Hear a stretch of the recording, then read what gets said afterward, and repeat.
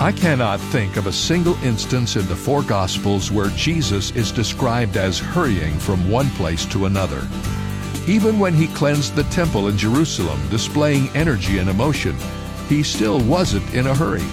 His words and his movements always seemed to be measured and just in time, never in the nick of time, which characterizes much of life today.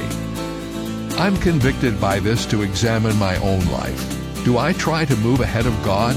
Do I sometimes have to run to catch up? My goal is to walk with the Lord in His perfect time. This is David Jeremiah, encouraging you to get on the road to new life. Discover God's timing for your life on Route 66. Route 66, driving the word home.